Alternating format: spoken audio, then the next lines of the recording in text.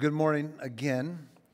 This morning we're continuing our teaching series that we're calling Cloud of Witnesses. We're looking at stories of people in the Scriptures, sometimes overlooked, but what they might teach us about how to live in the kingdom of God, how to live a life faithful all the way to the end of our life, that we might be able to live faithfully through all the ups and downs of our life. And we're trying to glean some practical wisdom from these stories of old. The phrase cloud of witnesses comes from the book of Hebrews, where the writer of Hebrews says, since we are surrounded by such a great cloud of witnesses, let's run with perseverance the race that's marked out for us. This life of faith, we can live in faithful obedience when we learn that we have brothers and sisters that have gone before us, that we have this great cloud of witnesses. And we can learn from them some practical things about how we can live faithfully, not just on Sundays, not just for a small season, but for our whole life, that we can learn to live faithfully for the whole way. And while we're all at various stages of our faith journey, we can learn from those who have gone before us, how we can learn to live beautifully and good in all of our life. And in these next few weeks, we're going to look practically at some wisdom, some pieces of wisdom that we can glean and put into our own life. Last week, if you were here, you remember the story of Barnabas and how he was an encourager, and how being encouraged by other people, having them speak into our life, can be transformative for us. And how when we speak life into someone else and we encourage them in their life with God, that one of the ingredients to a life well lived is by having someone speak encouraging things to us, and that we may encourage them in their walk with Jesus. Well, this morning we're going to look at the role or the way in which fellowship or connection, community within the body of Christ can really play a great role in our life of faith. That it helps us to remain faithful when we are connected in the fellowship. Hardwired into the very creation of our life is to be connected with brothers and sisters. We live our best life when we're in right relationship with God and when we're in right relationship with others. And when we miss out on one or both of those aspects of our life, we're not living the fullness of life that we've been created to live. So this morning I want to take a look at a story in the Newer Testament book of Acts, Acts chapter 8. So if you have a Bible with you or an app or something, you may want to turn there. We're going to read the whole story, and then we're going to kind of break it down a little bit. But this morning it shows the strength that comes from in a life of faith, that comes from fellowship or connection or community with brothers and sisters, one with each other. And how we might practically live a life that is long of faithful obedience because of our connectedness in community, and what steps we need to take in order to have a strong connection and fellowship for our life with Jesus. So again, Acts chapter 8 is our story, and then I'm going to read the whole story, and then we're going to kind of dive into it a little bit about what are these practical things we can see that we can implement into our life. We see a life of faith. So Acts chapter 8 starts in verse 26. An angel of the Lord said to Philip, "Go south to the road, the desert road, that goes down from Jerusalem to Gaza." So he started out, and on his way he met an Ethiopian eunuch, an important official in charge of all the treasury of the Kandake, which means the queen of the Ethiopians. This man had gone to Jerusalem to worship, and on his way home was sitting in his chariot reading the book of Isaiah the prophet. The Spirit told Philip, "Go to the chariot and stay near it." Philip ran to the chariot and heard the man reading Isaiah the prophet. "Do you understand what you are reading?" Philip asked. "How can I," he said, "unless someone explains it to me?" So he invited Philip to come up and sit with him. This is the passage of Scripture the eunuch was reading. "He was led like a sheep to the slaughter, and as a lamb before its shearer is silent, so he did not open his mouth. In his humiliation he was deprived of justice. Who can speak of his descendants? For his life was taken from the earth." The eunuch asked Philip, "Tell me, please, who is the prophet talking about, himself or someone else?" Philip began with that very passage of Scripture and told him the good news about Jesus. And as they traveled along the road, they came to some water. The eunuch said, "Look, here is water. What can stand in the way of me being baptized?" He gave orders to stop the chariot. Then both Philip and the eunuch went down into the water, and Philip baptized him. Suddenly, or when they came out of the water, the Spirit of the Lord suddenly took Philip away, and the eunuch did not see him again, but went away on his way rejoicing. There's this relational connection that Philip and the Ethiopian eunuch have on the roadside and in his chariot. And that relationship, that connection one to another, was a catalyst that changed the direction of the Ethiopian eunuch's life.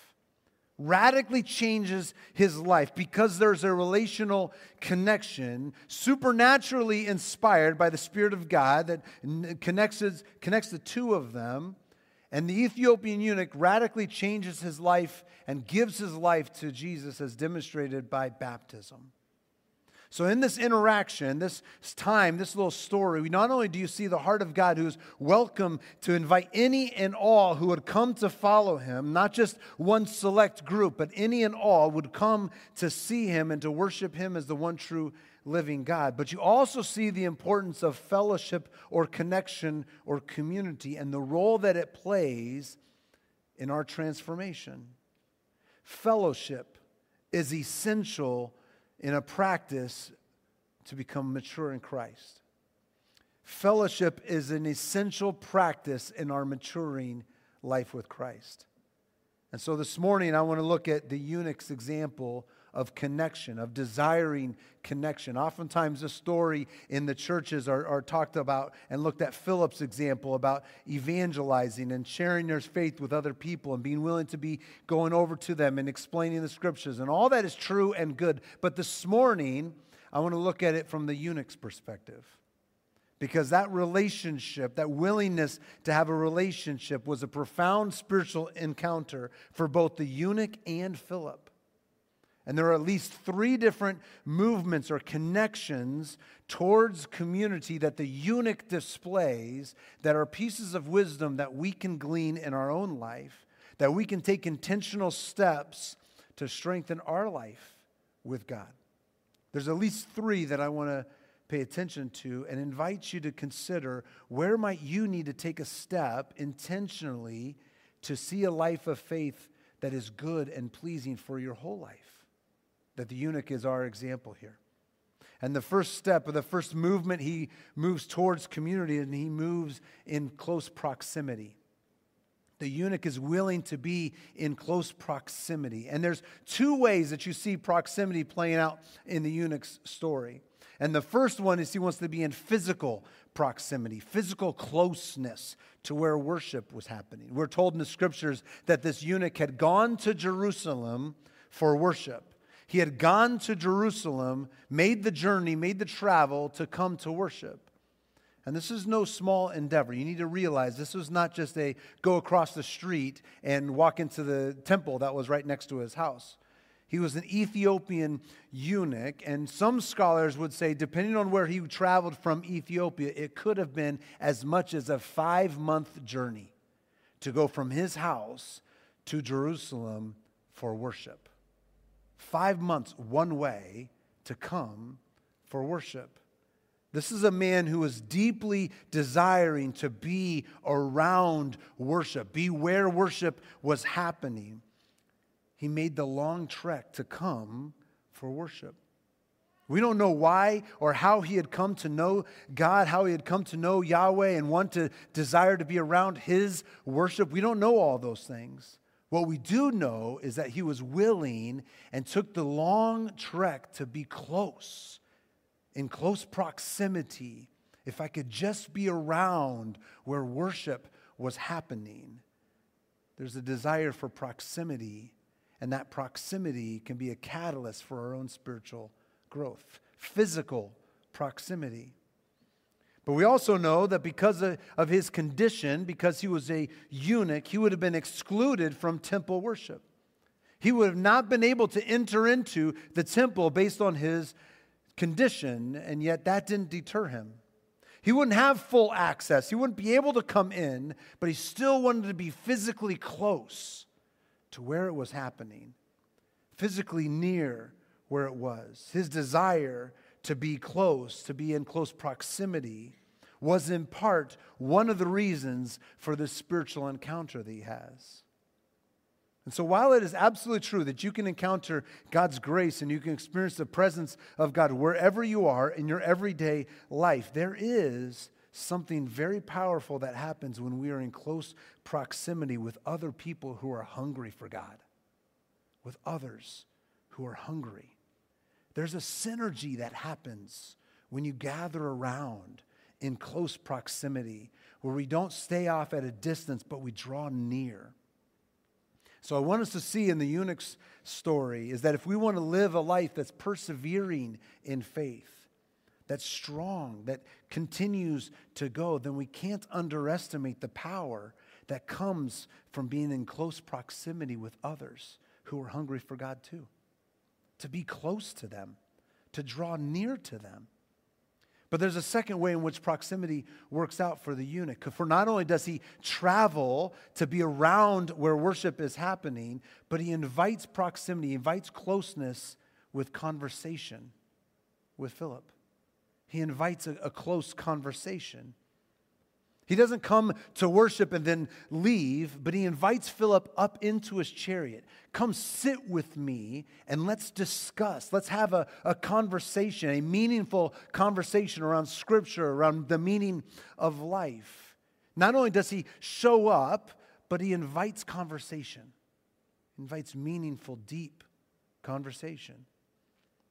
I'm encouraged every weekend when I come and I gather with you.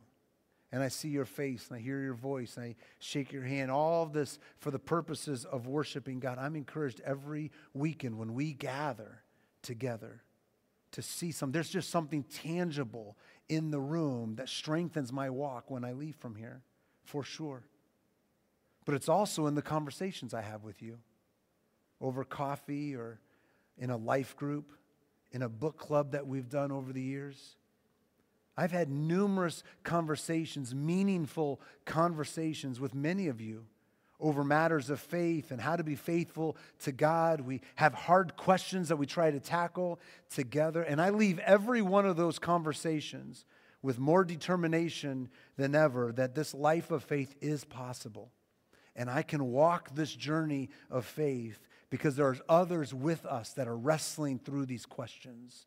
And these conversations is faith strengthening to me. It's not just your presence, as strengthening as that is. It's in conversation. It's in meaningful conversation where I not only move in proximity to be near you, but I move in proximity to be in near good conversation with you. The eunuch invites Philip to step up into the chariot and let's talk about this. Let's engage a little bit. Which leads me actually to the second thing that the eunuch models for us, and that is risky vulnerability. Risky vulnerability. If one of the ingredients to a life of good fellowship that's going to help encourage my life of faith is proximity, a second ingredient has to be risky vulnerability. Risky vulnerability. Philip overhears the eunuch in his chariot reading the book of Isaiah. And so Philip asks him, do you understand what you're reading? Do you understand what it is that you're reading? And the eunuch responds, how can I? How could I ever understand unless someone would open my eyes or explain it to me? Now you have to remember, the eunuch is an important official in Ethiopia. He's got status and reputation. He's been given charge over the entire treasury. And yet with all that status and reputation, the importance of his place, he steps down and he humbly admits, I don't know. I don't know. I need help knowing and understanding. That kind of vulnerability to acknowledge your shortcomings and where I don't know, that can be a challenge for many of us. We don't like to look incapable. We don't like to admit that we aren't in control all the time. We like to have the appearance of capabilities and control at all times, that we know everything. But here's what you need to know from the eunuch's example and from my life, that a lack of vulnerability, a lack of willingness to acknowledge our shortcomings can become a real barrier in our life with God. Can become a real barrier, a wall between my life and God's life. My lack of vulnerability. Until we are willing to admit that we don't know, or we're not in control, or that we need help. Until we're willing to invite another brother or sister into our story, to hear their perspective, submit to their voice, to help us see God in our life and direction of how we are to go, then our enjoyment of our life will be limited. And we really won't experience the depth of community that can be transformative. Vulnerability with our life with God, for sure. We have to acknowledge that we need Jesus. We need a Savior, for sure. But vulnerability in the life, in the fellowship, in community is also needed. And when we give vulnerability and it's received with grace and love and mercy, it's a real gift. No condemnation when people receive that. It's a real gift. For years, this has been a challenge for me.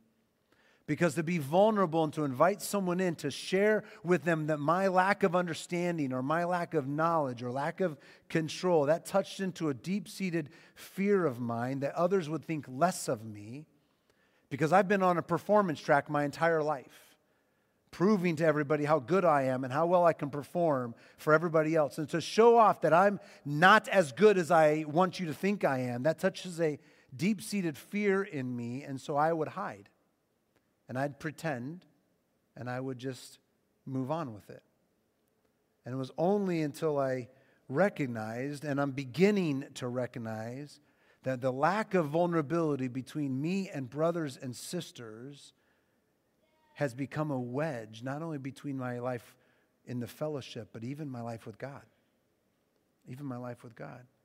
And it's not until I humbly recognize that I don't have all the answers, and I don't have control all the time, and then I sometimes need help, and I need others' perspectives. It wasn't until I was willing to acknowledge those with a brother or sister that my life with God really took off. Because until then, there was a wedge because of my lack of vulnerability. Tim Keller, who was a Presbyterian pastor and an author, and he wrote a book on marriage called The Meaning of Marriage. And while this is about marriage, he's writing about marriage, it relates to community and fellowship in general as well. He writes this: to be loved but not known is comforting but superficial. To be known and not loved is our greatest fear. But to be fully known and truly loved is, well, a lot like being loved by God. It is what we need more than anything. It liberates us from pretense, humbles us out of our self-righteousness, and fortifies us for any difficult life or any difficulty life can throw at us. To be vulnerable with a brother and sister, and to be received and loved, to be fully known in the community, and to be loved at the same time, is what we need more than anything else. It will liberate us from all pretense, it will humble us, and it will fortify us for any difficulty life can throw at us. It's not only to be in close proximity, it's not only to engage in meaningful conversations, it's risking vulnerability with a trusted brother and sister who can really know us and who can give us the gift of being really loved. If you want to live a life of perseverance, it will take all of that, all of these ingredients to practically walk towards a life of faithful obedience. But there's a third ingredient or a third movement that you see in the eunuch's example. It's worth considering, and that is the importance of worship. Worship. This transformational connection between Philip and the eunuch isn't just because of their common interest or their common background. It isn't even because they risked vulnerability. It's because they centered their connection on Jesus. They centered their connection on worship of Jesus to live a life of righteousness. So I can draw close to others. I can engage in meaningful conversation. I can even be vulnerable, but I do that in order to see God more clearly in my life, to experience the grace and mercy of God in my life, and to experience that in your life.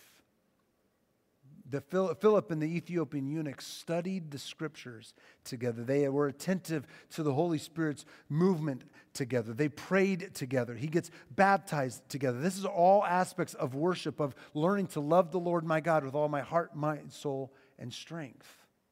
They worshiped together. And in the scriptures, they find the revealed word of God that leads them to a heavenly life and experience of grace right now. That community that risked vulnerability is centered on worship of God. And that's what strengthens their life of faith. It's not because of their common affinity. It's not because of their things that they want to talk about. It's because they centered on a life with God. Our highest calling is to love the Lord our God with our heart, mind, soul, and strength. And Christian fellowship is centered on that. Learning to love God with everything. Not simply the superficial things, but centered on Jesus. That is what bonds us together in the body of Christ. Dietrich Bonhoeffer was a German pastor who stood up against the Nazi regime in Germany, and we're going to read his book in a little bit here in our next book club. So if you're interested in these book clubs that I do from time to time, this is the next one. It's a book called Life Together. It's about community. It's about fellowship. It's about how to live in this life together. And he writes this in that book, Life Together. He says, we gather and create community not out of love for one another, but for the love for Christ's sake. Not out of just love for brothers here, but for Christ's sake. We bring community together. We gather, and it equips us to run a race with perseverance, not because of our affinity, not because of anything else, but because of our love for Christ, because He bonds us together.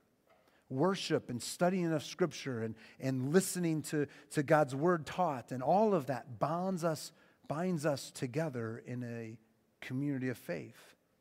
And it all helps us to lead a life of faithfulness for the long haul. So what we see in this interaction between Philip and the Ethiopian eunuch was this transformational effect of fellowship and Christian community that is centered on Jesus, centered on a life transformed by Jesus' grace. Life with God is not just about being in close proximity. It's not just about being vulnerable. It's not just about having conversations. It's inviting the Holy Spirit to work in and through us. And that kind of connection, well, that would be a great catalyst for a long life of faithfulness to God's ways. So wherever you are in your life with God, I pray that you would take a step towards connection, towards fellowship, towards community, to not stay isolated or walled off because of a lack of vulnerability, to not stay isolated or walled off because you're unwilling to kind of surrender your own will to the will of God, but to take a step towards community, towards faithful obedience. Maybe it's in a life group, maybe it's in a Sunday group, maybe it's in the book club that I facilitate a little, maybe it's in the formation retreat. Take a step towards fellowship and engagement in community. Because that kind of wisdom we see from the Ethiopian eunuch just might be the catalyst to help us live a life persevering in faith through all of life's ups and downs. Hardwired into the very fabric of how you have been made is the need for fellowship and community. Without it, our life with God is limited at best and thwarted at worst. But let me pray for us. Jesus, we recognize you in this place. And we're grateful for the many stories of people who have traveled before us. Pray that we would take steps in recognizing our need for connection and fellowship, that we would risk vulnerability, meaningful conversation, and being in close proximity, all for your sake and not ours. It's in your name, pray. Amen.